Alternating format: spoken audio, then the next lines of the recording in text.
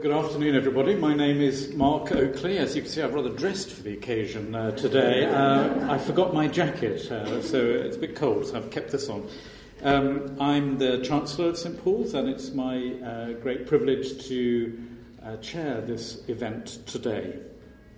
Our speaker today is Dave Tomlinson, someone who describes himself as having a conformity deficit. He's the author of a seminal book that you will know, The Post-Evangelical. More recently, he's written books such as How to Be a Bad Christian and a Better Human Being, and Black Sheep and Prodigals, an antidote to black and white religion, which is what he'll be talking about in just a minute.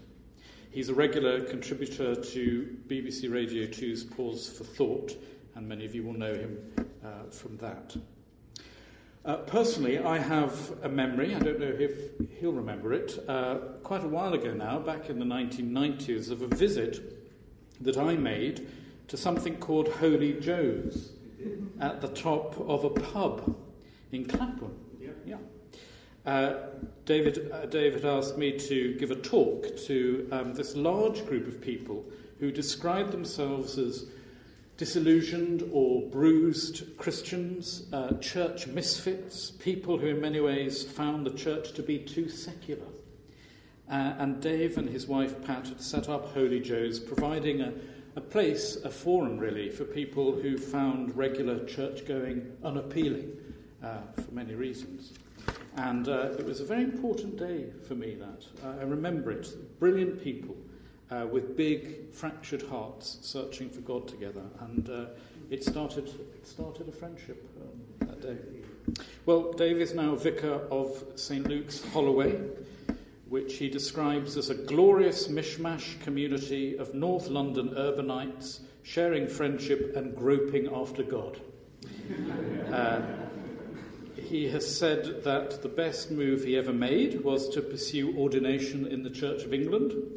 And he's going to speak for about 35-40 minutes, and then there'll be some time, of course, for your questions. We're going to finish promptly at 2 o'clock, and then you'll be able to buy a copy of his book, if you'd like to, at a very seductively reduced price. Normally $14.99, but yours today for £10. The suspense is killing you, I know. But first of all, would you please welcome Dave Tomlinson?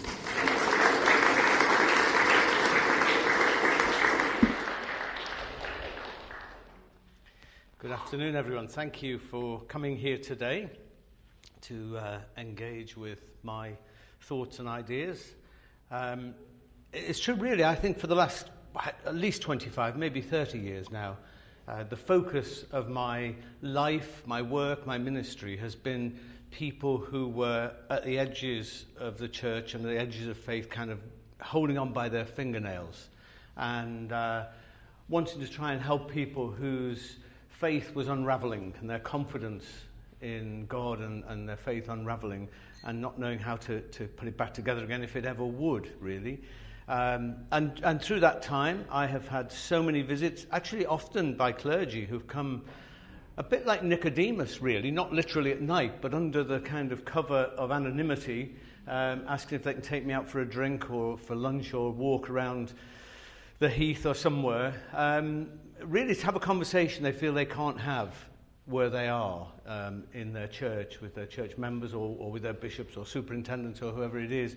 But needing really to be able to say what's going on inside. And it seems so sad to me, really, that the church, which ought to be a safe space for people to doubt and question and explore, to be authentic, that so often it's quite the opposite. It's a place where people feel intimidated by the fact that they are supposed to conform, they are supposed to sign up to certain things and so on.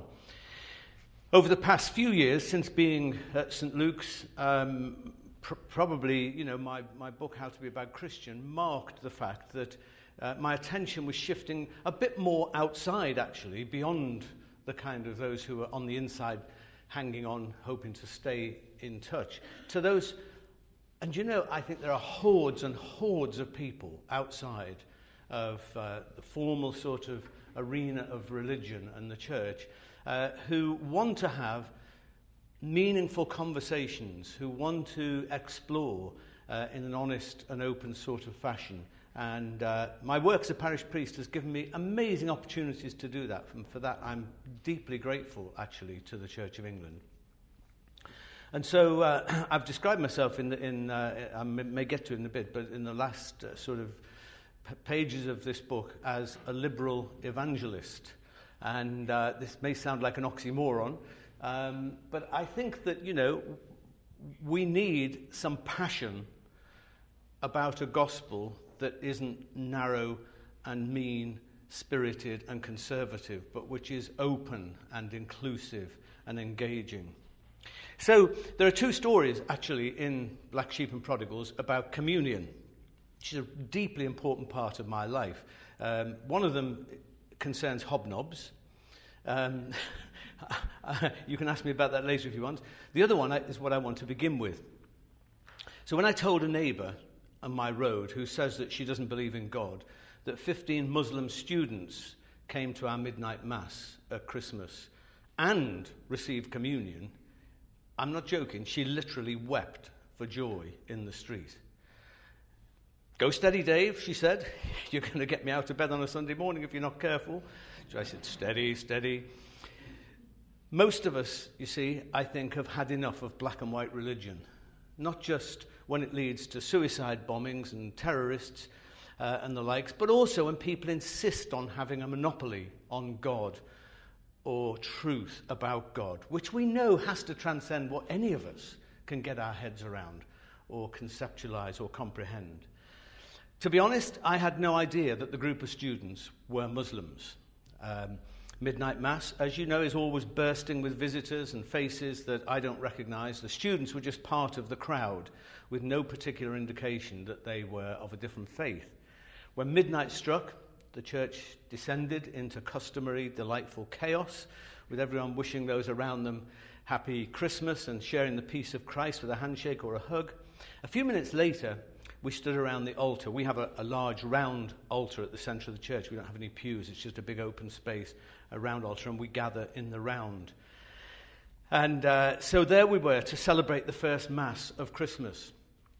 And this is the point at which, in many churches, an invisible line divides the innies from the outies, if you like, those who qualify to receive communion from those who don't.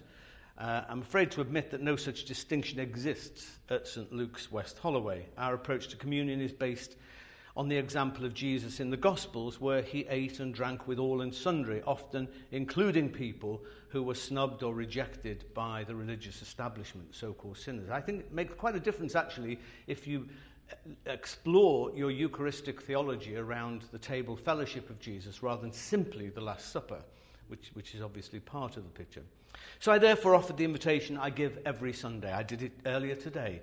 This is the table of Jesus Christ, where all are welcome and no one is turned away. And so we offer bread and wine to every single person here without exception. If you would like to receive communion, please come forward. God welcomes all. As people came forward that night for communion, it was clear that more than usual were opting for non-alcoholic wine, alternative to wine. But it never actually occurred to me that this was because some of them were Muslims. Afterwards, the students beamed as they spoke of the warm welcome that they had found among us. With all the hatred and violence going on in the world, we wanted to join with Christian brothers and sisters in celebrating the birth of Jesus, one young man told me with a broad grin and a very lovely twinkly eye. It was actually their very first experience of being in a church, and they chose us. And neither they nor we will forget it. The following day, in a Christmas post on Facebook, I told the story of our midnight encounter with visitors from the East, maintaining that a common humanity is surely more important than our religious denominations. Many people liked the post, but there were also comments and emails from people who were concerned, who disagreed. Some made reference to St. Paul's warning about eating and drinking the bread and the wine unworthily. I replied that Paul's comments actually had nothing to do with whether people believed the right things or belonged to the correct religious group. It was about people behaving toward each other in the wrong way. It was about division and discrimination in the community, about people showing contempt for others instead of compassion and inclusion. Ultimately, it was about not recognizing God in the other. One email I received stated emphatically that the God Muslims worship is not the same God that Christians worship. To which I want to say, how do you know that? I actually don't know that, so I don't know how you know it. Yes, of course, we have different doctrines and beliefs about God that can't simply be set aside. But as I later discussed through the book, this may simply express the impossibility of any human words or categories to define or contain God. Surely it's time to stop stating categorically what we cannot possibly know for certain. And that covers a whole range of things, and not just the religious world, I think. In a world torn apart by black and white religious assertions about God and the will of God, surely we need the humility to stick with what we can be sure of, which is that love trumps, as it were, everything else. And actually, the presence of the Muslims at midnight mass seems wonderfully appropriate because, after all, according to Matthew's Gospel, the infant Jesus was visited by well-wishers from the East, the Magi or wise men, Persian astrologers, probably Zoroastrians. There's no suggestion in this interfaith event, which is what actually the Nativity is, there's no suggestion that the visitors converted to Judaism, much less Christianity. To them, Jesus did not appear as a sectarian figure, but the bearer of good news to the world, to all people. And I'm sure they never left without sharing a meal or two with the Holy Family and others, a de facto act of communion, if you will, to celebrate the birth of this child. Now, I didn't set out to offer communion to a group of Muslims at midnight mass, but I'm extremely glad that I did. To refuse them would surely be the equivalent of sending the Magi packing with the gifts unopened. In my younger days, I looked for God in Christian activities, Bible reading, prayers, church worship and the like, all of which still have a very significant place in my life. But the nature of them has radically changed with the years. Now I see my whole life existed at the time within a tiny bubble, when in fact the whole earth was full of God's glory. My God was far too small. Now, as Mark's alluded to, I have started this book by saying I am a black sheep. That's my first confession. I may certainly have a conformity deficit. As soon as someone utters a certainty or tells me that I have to do this or believe that, the opposite tends to come to mind. My dad preferred to call it being pig-headed, to which I would pig-headedly reply, well, it takes one to know one. Now, I'm not wishing to promote stubbornness to the status of a virtue, and I regret my youthful obstinacy with my dad. He died when I was 17, and there's many conversations I now wish I could have had with him. But I do think it's important in life to discover what you believe. I mean, what you really believe, not what you're told to believe, but what really are the values and the important things that are embedded within you, instead of being pressurized into going along with the crowd. Authenticity, it seems to me, is actually a basic spiritual quality. Religion, on the other hand, often seems to require conformity. The church has a long history of suppressing dissenting voices, with heresy trials and grand inquisitions, witch hunts and the like. It's an approach that's mostly disappeared now, mostly I say, but faith is still something that folk can be very black and white about. At one extreme, some people will blow up planes, shoot holiday makers, or drive trucks into crowds of shoppers because they believe they're serving the purpose of God. But even at a much more innocent level, there are plenty of people who are so certain that their version of religion is correct that they will write off everyone who disagrees. Now, my book isn't for the spiritually certain. There's a kind of little health warning I want to put on. If you are spiritually certain, don't bother reading this. You'll probably have a heart attack. It's for people who are fed up with black and white religion, who long for something more humane and open-ended. It's for the multitudes who may be on the edges or outside of mainstream religion, who reject traditional interpretations of Christianity and yet actually in their hearts long to believe Now, I don't know if it's just me, but I meet these people all the time, and I'm sure you do too. A short while back, I gave a talk to an audience of predominantly church-going people. It was actually in a pub opposite a church. And so there were quite a number of the people from the church who came, I think as much as anything, to sort of check out what was going on their patch.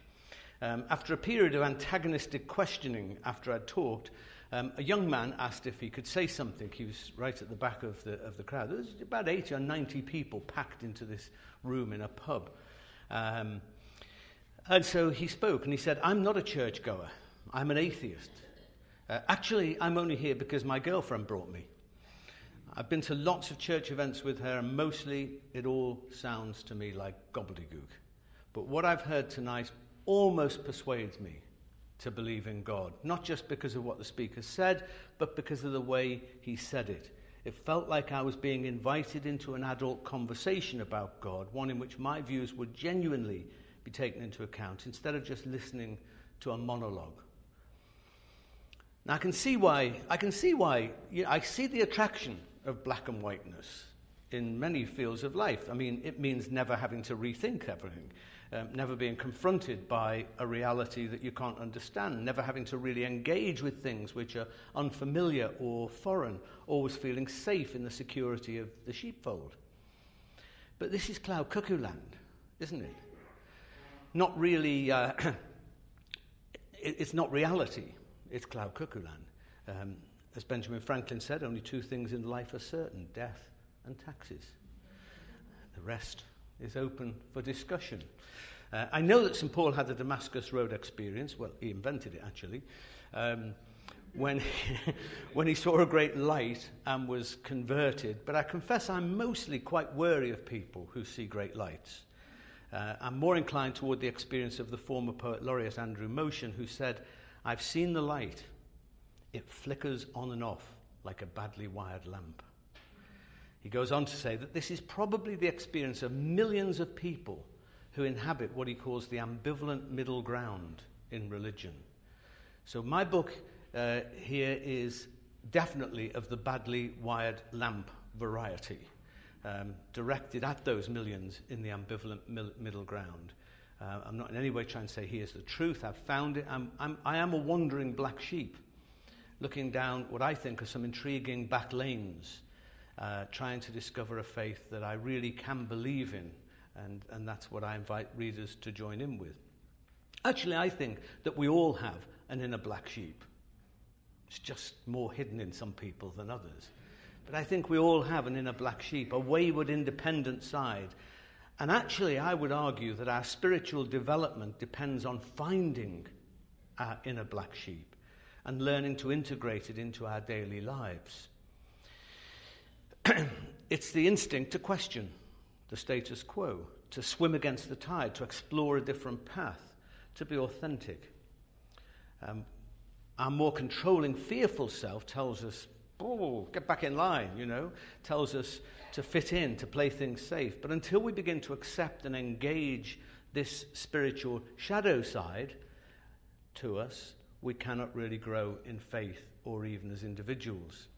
Parker Palmer, a wonderful Quaker writer from America whose work I like a lot, he writes, "I want to learn how to hold the paradoxical poles of my identity together, to embrace the profoundly opposite truths that my sense of self is deeply dependent on others dancing with me, and that I still have a sense of self when no one wants to dance." See, Black Sheep spirituality, as I'm expressing it in this book, focuses on this tension. It's not about being a loner or spurning community. I'm deeply committed to community. But learning to value our own instincts at least as much as we do those of others, and having the courage to stand by them. And the natural assumption, of course, is that churches and other religious groups will be the obvious setting for people to grow in what I would call spiritual intelligence. And sometimes they are. However, emails and messages that I receive most days of my life actually say something different. Even when I was writing this book, a woman from New Zealand told me that she feels her church is more of a religious kindergarten than the university of the spirit that she hoped to find. That's quite something, isn't it? There's no room for me to live, breathe, be my own person, she said. If I'm going to be accepted, I'll need to fit in, to be a virtual carbon copy of everyone else. But I won't be that. Now, you see, the church hemorrhages people like this all the time. It's been happening for decades now. They're the black sheep, the prodigals, prone to wandering from the well-worn path, who ask the wrong questions, struggle to fit in, and yet often they're the ones, I think, who are the most perceptive and spiritually switched on people. Conformity, bear in mind, is not a fruit of the Spirit. Check it up in the book. Conformity is not a fruit of the Spirit. Quite the reverse. I think it's a product of fear and intimidation.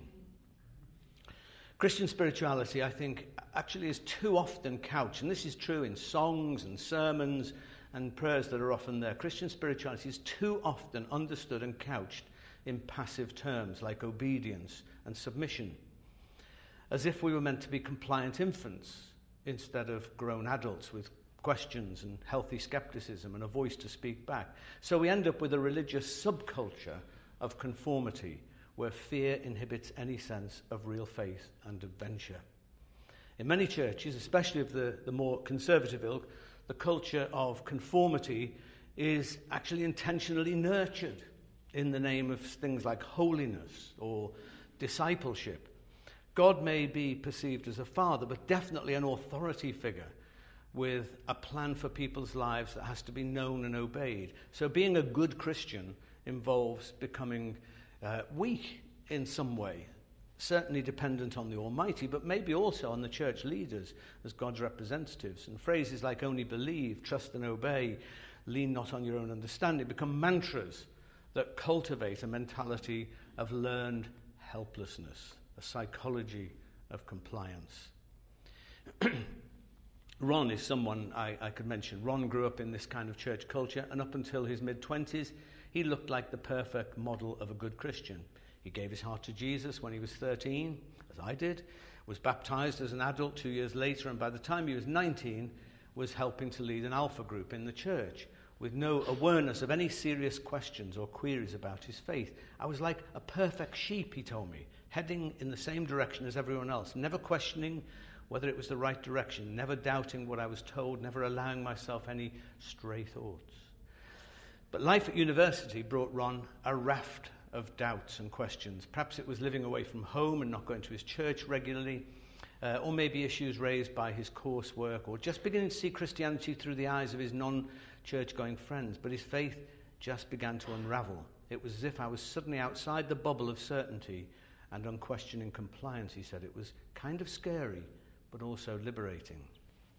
Now, by complete contrast with the approach Ron experienced in his church background, Tom, the head of an RE school, comprehensive school in Essex, where I went to speak to all the different year groups, frightens the life out of me, actually, going speaking to kids, you know.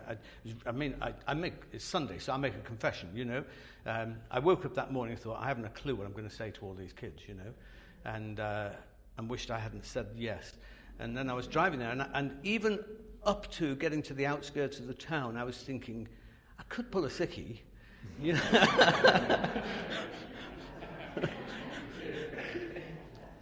But I went and had the most fantastic time. And Tom, who's the head of RE in this school, told me that, you know, he said, I've got two things, really, Dave. He said, in my job, he said, on the one hand, I have to get these kids through exams. I have to get a certain amount of information to them to get them through exams. He said, that's not what I'm really about. That's not why I'm a teacher. He said, my objective in talking about religion, ethics, and philosophy is to help students to think for themselves, to find an opinion. What a great thing that is. And a lot of young people in his school came from unreflective, secular homes and backgrounds where religion and faith is hardly even mentioned. But it doesn't really much matter whether we are model religious sheep or model secular sheep. A sheep, in these terms, is a sheep. Someone trapped in a sheepfold of unquestioned assumptions, meekly heading in the same direction, maybe very bright or intellectual, yet spiritually unawakened, seldom applying themselves to these big questions. And for me, I have to say, knowing that there are people like Tom, and actually, as the day went forward and I was with all these different year groups, I was deeply impressed by the quality of questions that these kids were asking me. And in fact, at the end with the sixth formers, the way that they were speaking to each other, because one was asking me a question and someone else came in and answered that question. And I was so impressed at the quality of contributions. Knowing that there are people like Tom teaching our young people gives me great hope. But I fear there are too few of them, actually.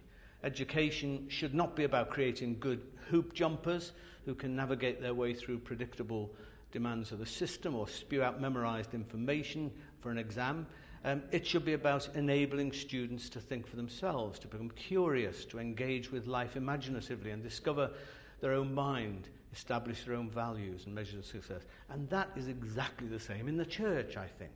That is my vision of a properly functioning church, where people are being nurtured in their spiritual intelligence to think and perceive. And if that's going to happen, well, the truth is conformity, I think, is the enemy of spiritual intelligence.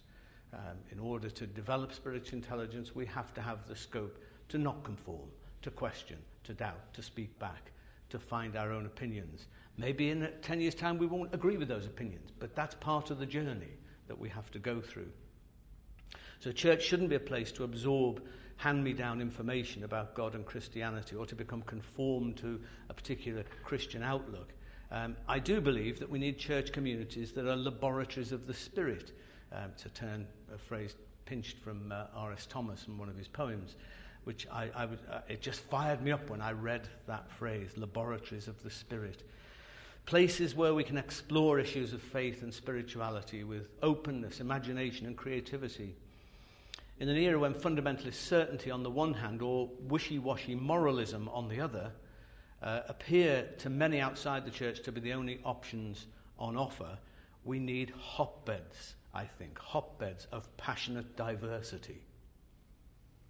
Schools of independent thinking and believing, spirited settings of debate and difference where multiple integrities can coexist in friendship and love. Does that sound appealing to you? It certainly does to me. And so I've listed really in one of the chapters in the book what I think such communities will nurture, how they will nurture what I'm calling black sheep spirituality. And what does that mean? Well, there's a few bullet points I put to what I think black sheep spirituality. It's an approach to faith that can embrace a particular tradition, in my case Christianity, without assuming that it has exclusive claims to truth.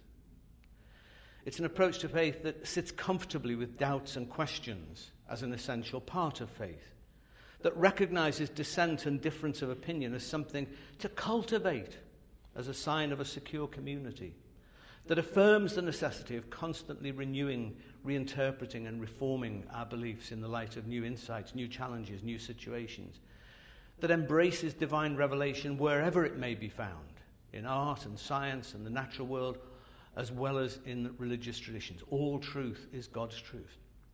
In the universal human experience of friendship, compassion and justice, it's all over the place.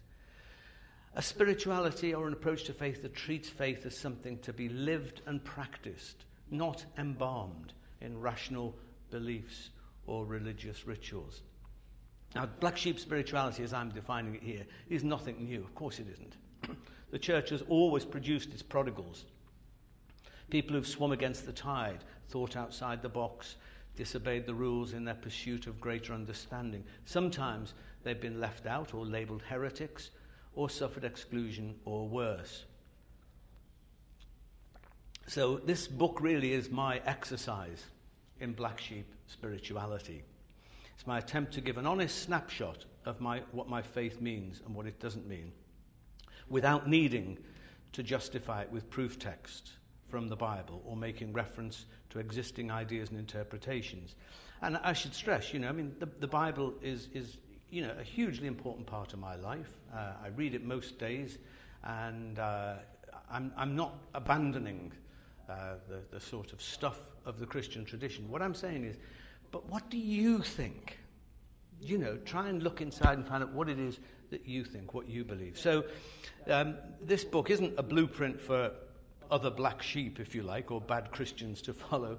It's more a summary of my own kind of faith in progress. and a provocation for others to do the same. So it's kind of my credo. And all of the chapters, I decided to frame them all. All the titles are basically I believes. It's stuff that I believe. Quite tongue-in-cheek in places, but you know. So I've said I believe beliefs are overrated. They're only words after all. I believe God is just a word. What would happen if we dumped it? I believe in poetry, art and rock and roll. Did God write any good tunes lately? So what I'm doing here actually is looking at, it's kind of a bad Christian systematic theology really, though you won't find anything like that said about it. But I'm looking at all the major themes that particular chapter about poetry, art and rock and roll is thinking about divine revelation. But instead of seeing that as something that is narrowly contained within one book or within one particular interpretation of that book, to say that actually divine revelation is all over the place. And sometimes I am blown away by God when I find God in a film, in the cinema, or by a song that I hear, or by a poem, or whatever it may be. I believe in evolution and the Big Bang and other creation myths. I believe in original goodness. We enter the world in a state of grace. I quite like the one, I believe someone who punishes his son for other people's shortcomings needs counselling, even if he is God. So you can see so I've given myself the freedom to actually delve into some of these things and say, well, but what do I really think about this stuff that I've been living with for decades and decades of my life, without having to sort of try and give the right answer, without having to justify it with some verses from here or there. What do I really think? And I think that is actually an important thing to go through. After all, creeds, you know, are only snapshots of a particular place in time where people were asking certain questions, and these were the answers that they came up with. Those may not be the questions at all. In fact, for me, they're definitely not the questions that I am interested or I'm asking. I think, in a way, I'm not simply advocating the abandoning of creeds. Actually, I want a lot more, but I want them to be much more ephemeral and now. And how does this work here? So 2 guiding factors drove me in writing this book. There were 2 sort of priorities that I sat down at the beginning and thought, this is what I want to be guided by. One was that I wanted to explore a faith which is consonant with a 21st century scientific outlook. I don't think the science is in itself some absolute certainty about everything. I think that science itself is a field of exploration in which new things are being learned all the time and knowledge is revised and so on and so forth. But I think in terms of understanding the universe and our place in it, science does give us the best shot of understanding that from a sort of truthful or a factual kind of perspective, if you like. And therefore I think that any authentic faith lived out in this world has to take that seriously and find out how does a more scientific outlook illuminate these issues. I'm not saying that I'm abandoning, the stories and myths and insights and wisdom that we have from the faith tradition, far from it. But I think it's about bringing these 2 things into conversation, into sometimes maybe a heated argument between each other. But somehow there's something very exciting in that argument, in the kind of sparks that fly when you bring these things together. So, I'm starting from the assumption that, we are all part of the 13 billion odd, year history of the universe. I'm part of a process of biological evolution, and that has a significant bearing on how I interpret things like original sin, let's say, or whatever else it may be. So that was my one guiding factor, to be consonant with a 21st century scientific outlook. The other was that I wanted to explore a faith which was humane, because I've come to the conclusion after decades of being in the church and living with the Christian faith that there's so much that I think is inhumane, so much that sort of persecutes and oppresses people rather than liberates them. And that, it seems to me, is something that just can't sit easy. So it's how to kind of bring these 2 things together. Am I nearly through with my time, or still got a few minutes? In the sort of, So I'm looking, as I say, at things like the question of sin. We recognize that the human condition is a flawed condition. But if we move away from sort of thinking that in some literal sense, the story of Adam and Eve in the garden tells us how all this came about, then I think we do end up in cloud cuckoo land. I can't believe that. I think that story, the stories of Genesis and stories are deeply truthful. They bring important and vital insights into the human condition and how we understand our place in the world. But I think that we have to take those stories and bring them, as I say, into an exciting conversation with the insights of science, with things, for instance, that are coming out of primatology these days, about our nearest neighbours in the biological sort of spectrum, and seeing what people are discovering there about their evolution and how that connects. So there's all sorts of interesting things there. Now, when my book, How to Be a Bad Christian and a Better Human Being, was launched, it was launched actually in a beer tent at the Greenbelt Festival in 2012. The publisher, my publisher, beautiful, lovely people at Hodder, cut a deal with the brewery in the beer tent to rename one of their beers Bad Christian, which proved very popular. I mean, the beer, that is. And actually, people still now ask me where they can buy Bad Christian beer, and the brewery have carried on using the name because it's done okay. So hey, the weather on that day of the launch was foul. I mean, it was perfect festival conditions. We waded through inches of mud to reach this bustling canvas pub, the Jesus Arms, it's called. Even the tent floor was just covered in sludge. And of course, none of us cared at all. But once you've taken your shoes off, you don't care, really. After a rabble-rousing evening, free beers on the publisher definitely helped. I think it was the first 100 pints will get free. So the people queuing up trying to get more than one. A friend commented to me at the end of the evening, said, "You were on fire tonight, Dave. You were like a liberal evangelist," someone else kind of quipped. And I laughed, but I later lay awake in bed with this phrase going round and round in my head, liberal evangelist. It sounded, as I said earlier, like an oxymoron. Liberal and evangelical approaches to faith often represent quite different ends of the spectrum. But in the wee small hours there, the combination sort of appealed to me. I thought, this is my calling card. Because, you see, I do believe that the world needs a generous-spirited, progressively minded faith proclaimed with all the zeal and passion of an evangelist. Black and white religion, like black and white thinking in general, is a large part, I would say, of our problem. It's part of the problem of the world. In politics, as much as in religion, all fields of life. It seems that, we're sort of burdened and oppressed by people who know the right way of whatever it is.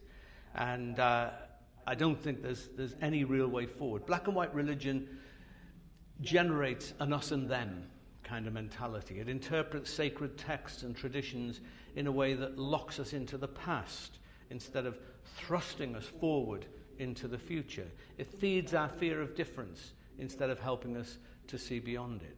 It imposes prescribed beliefs and morals that inhibit us thinking for ourselves and discovering the way what we really believe deep down. Basically, black and white religion stunts the growth of spiritual intelligence. And that sort of, this inhumanity that it produces is something I see again and again. I mean, I think of a lovely, lovely young couple, two women who were part of our church. One was the daughter of a priest in the Anglican Church and had kind of left her faith but was coming back and wanting to find it again, wanting to explore. Her partner, Jude, was brought up in a kind of mildly atheistic sort of background. She had no interest in religion or God, but she did have a lot of interest in Becky, and so, they were sort of on this little journey together. And they came to St. Luke's, and they ended up having 2 children. I baptised both of them. Very exciting. This is 21st century life, isn't it? 3 lots of grandparents, and 3 parents. Very, very exciting. And Jude said to me one day, after some further pronouncement had been made in the church about same-sex relations, She said to me, "Dave, I love you. I love your church. I like everything you say and you're about. But how can I belong to an institution that fundamentally rejects who I am as a person, that won't give me a place at the table?" And it's a hard question to answer, you know. And I think that often when people make their black and white pronouncements on things, there's little thought to what the pastoral implications are to all sorts of people. It may play to a certain gallery, but what does it do to all those other people out there? And this is just one issue I'm mentioning. I think there are umpteen others too. I recall a cartoon of someone holding a sign that said, "Christ is the answer." You've probably seen it. And behind was another person with a sign saying, "What was the question?" I don't believe that the sectarian Christ of black and white Christianity is the answer really to very much. But the Jesus I find in the Gospels helps to answer a great number of things. The Jesus who championed the poor and the marginalized, who treated women as real people at a time when they were the chattels of a patriarchal society. The Jesus who forgave his killers and invited a dying thief to join him in paradise. If this Jesus were here today, I believe he would lead his disciples on a pride march. He would be in refugee camps helping people to find a life apart from guns and bombs. He would support the sexually abused and also liberate the offenders from the self-hatred that drives them to harm others. I believe that Jesus of the Gospels would still be weeping over Jerusalem and supporting those who strive for justice and reconciliation in the Middle East. I believe he would call vigorously for the pulling down of all walls, literal walls and metaphorical walls. I mean, I am a Christian. I make no apology for that fact at all. I am a Christian, but I have little interest in spreading Christianity as such. I'm far more interested in fueling the new Jesus movement, actually. Because when I come back and look at the Jesus in the Gospels, I find a figure that's quite different to the Christ that we've found exalted in so much of religion. As Karen Armstrong writes, Jesus did not spend a great deal of time discoursing about the Trinity or original sin or the incarnation, which have preoccupied later Christians. He went around doing good and being compassionate. But in the end, folks, I think there's not much good in just thinking about what Jesus might do if Jesus were here today. What is really important, I mean vital actually, is to discover the spirit of Jesus in our hearts and in our lives, and to go out there and let that shine through. And so my book finishes with, somebody once asked me, was a young person in somewhere I was speaking, said, you know, do you have a sort of bad Christian's mission statement? So I have to say I'd never really thought about that and didn't intend to give a great deal of time to it. But when I was writing this book, I just found this little slogan came to my mind that summarized things for me, which is live passionately, believe skeptically, love recklessly. And that is really a summary of everything that I'm trying to say in this book, that's what it means to me to be a follower of Jesus today. So thank you for listening.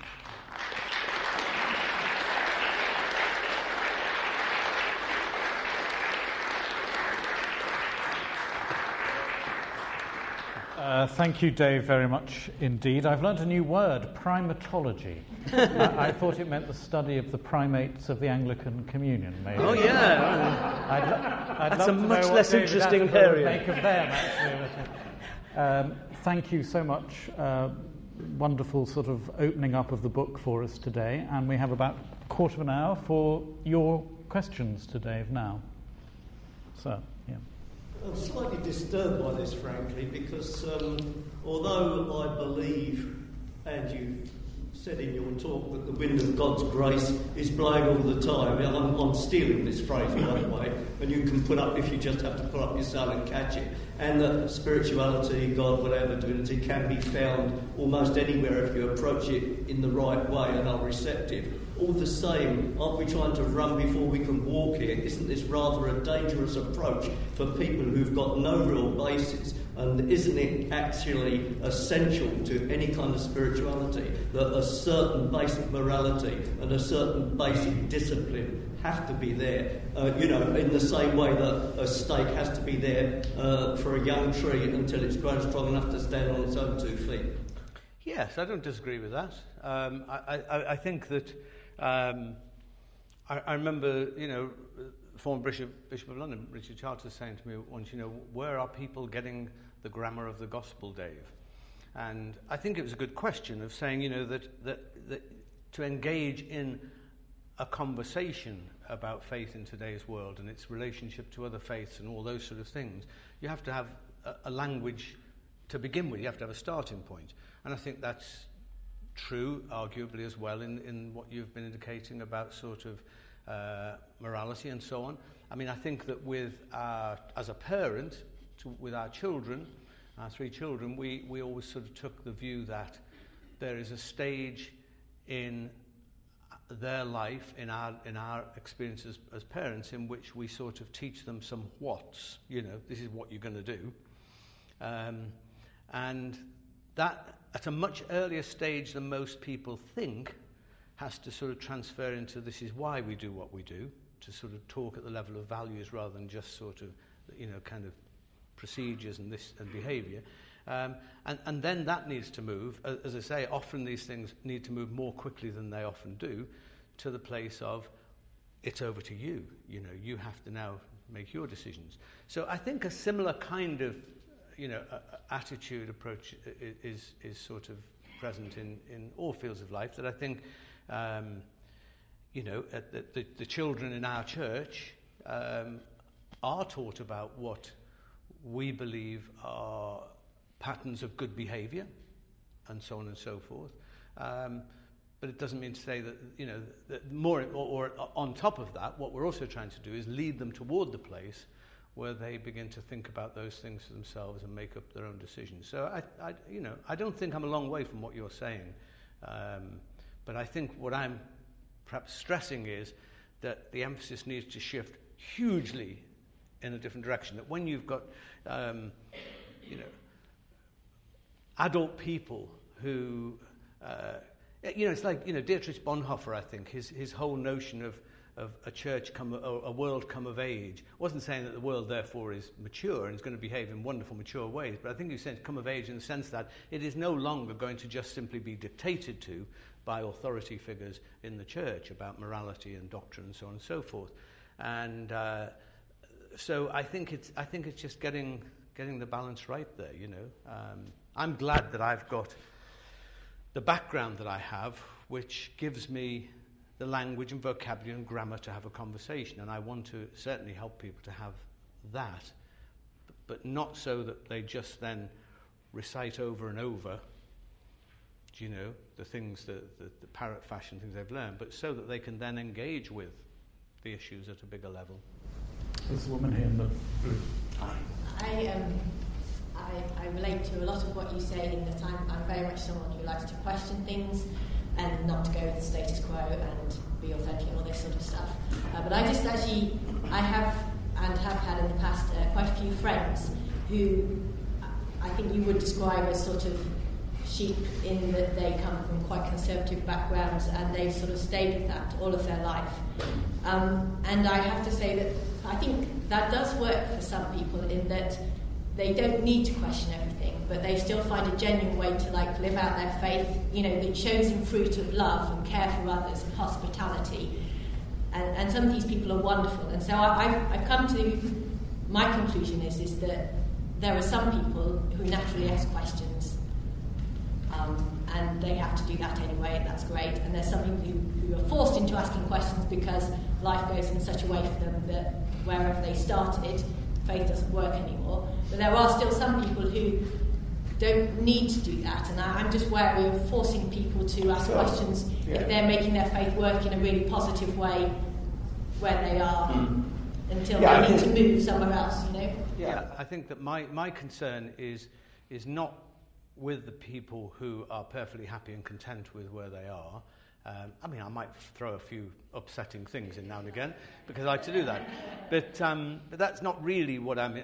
My concern is much more with the people whose lives are bubbling with questions and issues that they can't resolve, and are therefore sometimes completely walking away from faith and from an engagement with faith issues because they're not being able to have those adult kind of conversations and so on. Sure. Yeah. So trying to find people to have those conversations with is really, really tricky. Yeah, I don't feel it's my mission to go into sort of churches of perfectly contented people and sort of... Yeah. Sure. No, I understand that. And when I look back to I grew up in a Brethren church in Liverpool a very long time ago. And I think that what they gave me was the Bible. And I'm very grateful to that.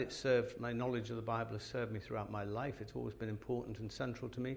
I also recall people there who were actually really lovely people, who whose lives and attitudes and so on I still respect and feel I've gained and been enriched by them.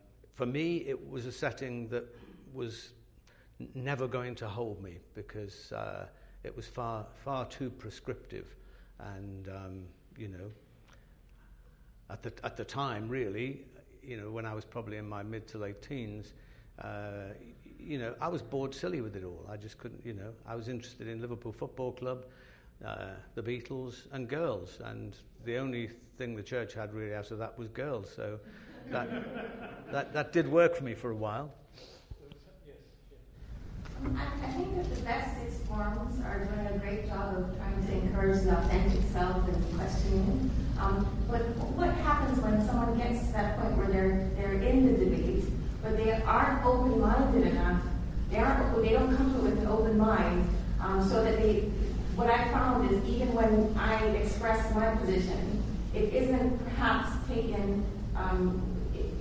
It isn't considered with the amount of seriousness that I would expect. So it's great for people to get to that point where they're willing to discuss and they have their passionate opinion. But it seems like there's a next step that we don't talk about, which is how to interact when you're in that environment. Yes. I mean, really, I think what you're talking about is the need for these kind of settings, communities, churches, ideally, where people can have, these kind of adult conversations about faith and life and so on. And that's part of what I'm sort of trying to advocate in the book. The chapter toward the end is about trying to describe the sort of church community that I think we need in today's world, and it is one where, there's the security. I'm not looking for somewhere where there's a sort of constant almighty row, where everything is being thrown up in the air all the time. And nothing, you can't. The furniture's changed every time you go there. I'm not at all advocating that, but I think that, we do need places where there is the safety and security that people can be honest and authentic, and but there's also a commitment to respect each other and to respect people who have very different views and approaches to ours, and I try to do that with people in other sections of the church. I hope, I might poke fun a little bit here and there, but I'm not rubbishing people who see things differently to me at all. And in fact, much of my life is spent in conversation with people who see things differently to me, and I want to be respectful of that. But we do need more mature gatherings, and to me, the church is not providing enough of these mature settings where meaningful, honest conversations can go on. The sort of thing that we certainly did in Holy Joe's in the pub that Mark came to. But there aren't many places in the church where you can do that, in my experience. Can I ask you an imaginary question? William Tyndale, sort of translated book, so there's a ploughboy can read. What do you think his reaction? He's alive. What do you think his reaction to your book? Well, what a good question, but an imponderable one, I think. I really don't know. You see, I think the trouble is, that we look at people in a particular context, don't we? And it's very difficult to see how they would be in a different context. My hope is that people who in their day and age were people who were pushing the sort of borders, and were wanting to sort of clear more space for people to be able to think and understand for themselves. My hope and belief would be that in the 21st century, I would hope that they would be kindred spirits. That's what I hope. Tyndale, of course, said, little flock, because Christ is with us to the end of time, you can be bold. You can be bold. That's good. I didn't know that. Yes. As a minister, I find myself preaching for very predominantly black congregations, predominantly African, but Caribbean as well. And I think one of the things I struggle is that there are some children who I know are being educated in this context and have all sorts of questions, and I've always seen it as kind of part of my ministry to engage with children theologically. But I suppose I find myself with a bit of a difficulty, and I'm wondering whether you have experience of this, of feeling I'm this white liberal, a passionate liberal, but yes, in a context that where I can be seen as racist if I'm somehow questioning that culture. Does that make sense? The kind of question I've got. But I think only in the sense that I think that would be true of other religious cultures, other sections of the Christian church, and so on. I think that it's how we go about things, isn't it? And whether in our heart of hearts we really do respect and include the opinions and views and approaches of other people. I have to say that, probably some of the most provocative things that have shaped who I am have come from people in the Afro-Caribbean community, actually. But I know that whether you're talking about in the sort of Afro-Caribbean church scene or indeed in other sections of the church, white sections of the church, that I do sometimes find that I am sort of rubbing people up with some of the thoughts and questions I bring. But I don't really see that as being anything primarily to do with ethnicity or culture. I think that it's just to do with the different backgrounds that we've had and how we've arrived at where we are. It's like kind of I'm not a Christian, Yeah. No. Well, people aren't Christians. I have plenty of that. I do have messages, letters, and things from people telling me that I'm going to hell and all those sort of things. But There's time for just one last question, and I'm afraid you were first. Yes.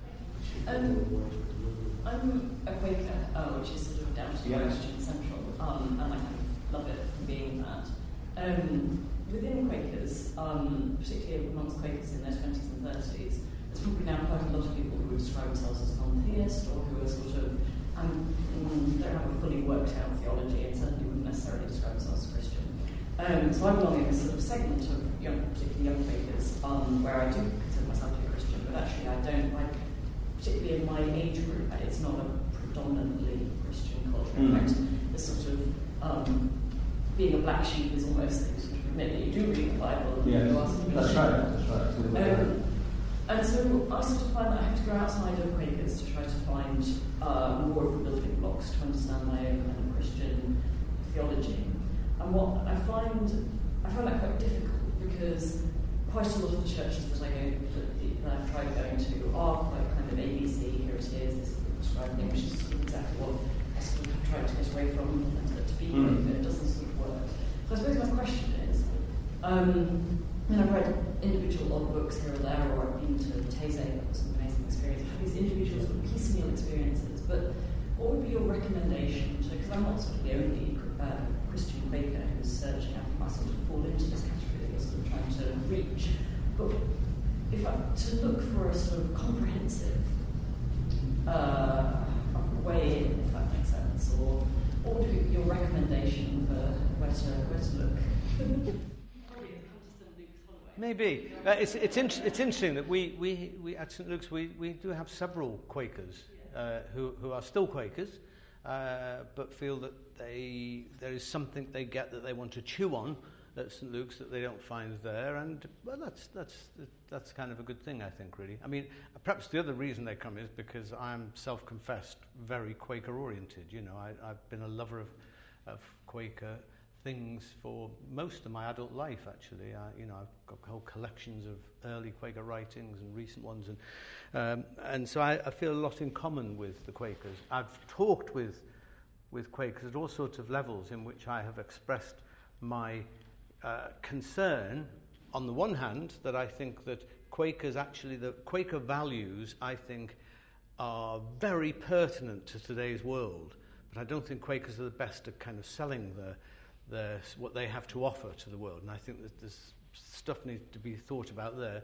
And the other thing is that I think, there's a disconnection at times from their own roots, which I think is unfortunate and leaves this sort of certain level of impoverishment, which is why then some people feel they want to go elsewhere to sort of get something more in, really. So, I've got everything good to say about the Quakers, but I would like to see a certain measure of reform taking place within Quakerism as I would in other sections of the church, even though it would be different there.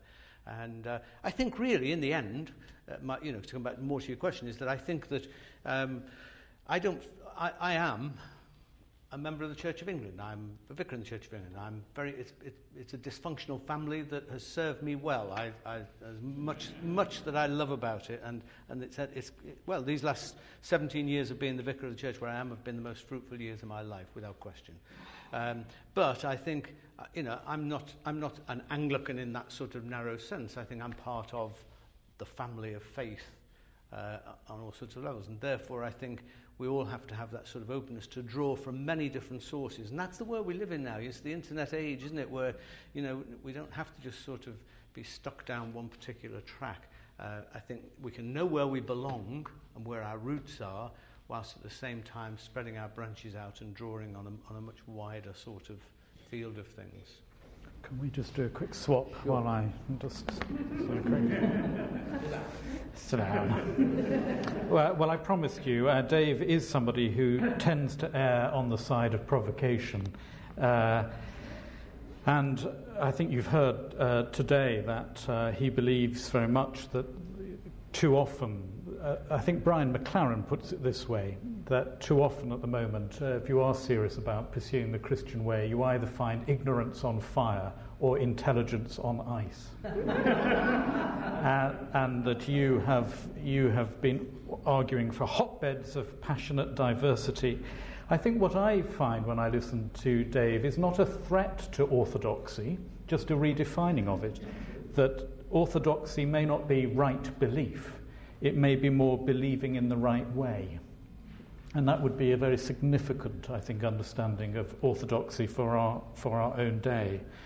I, as I told you, first met him at Holy Joe's, and I remember walking away thinking of that quote in Luke 4, in the King James Version. It says, "To set at liberty them that are bruised." It's a lovely translation, and I thought actually that's what Dave's ministry in Holy Joe's was, serving those that are bruised in many ways, and I don't think that's stopped at all. It's continued in a different way. I think you are really sort of Holloway's answer to Confucius, who once said, if you know all the answers, you haven't been asked all the questions.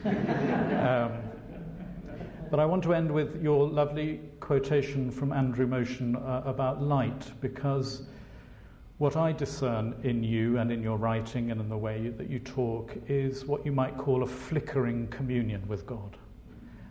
It is flickering. We don't have all the light, and if you say you've got all the light, something dark's just shadowed you. But it's still communion. It's still communion, and the communion with God is one that actually feeds you with hunger for more. And I feel that very strongly in the way you write. And you do provoke, and we need provoking priests in the Church of England, because, and this is my final comment, I'm wondering, as you've been speaking, whether one of the reasons the Church is so conformist in some ways is because it's a fairly anxious church at the moment. And anxiety makes us conform quite readily. And there are lots of things to be anxious about. But Sarah Miles, who once came here, who was converted to Christianity by attending a Eucharist, because she saw that the way that bread is shared there is how it ought to be shared in the world. She came to talk here once and she said, people ask me about my Christian faith now. I was converted from atheism, she said, and they quote Amazing Grace, and they say, I once was blind, but now I see. And she said, that's not me. With me, it's more sort of, I once was blind, and now I have really bad eyesight.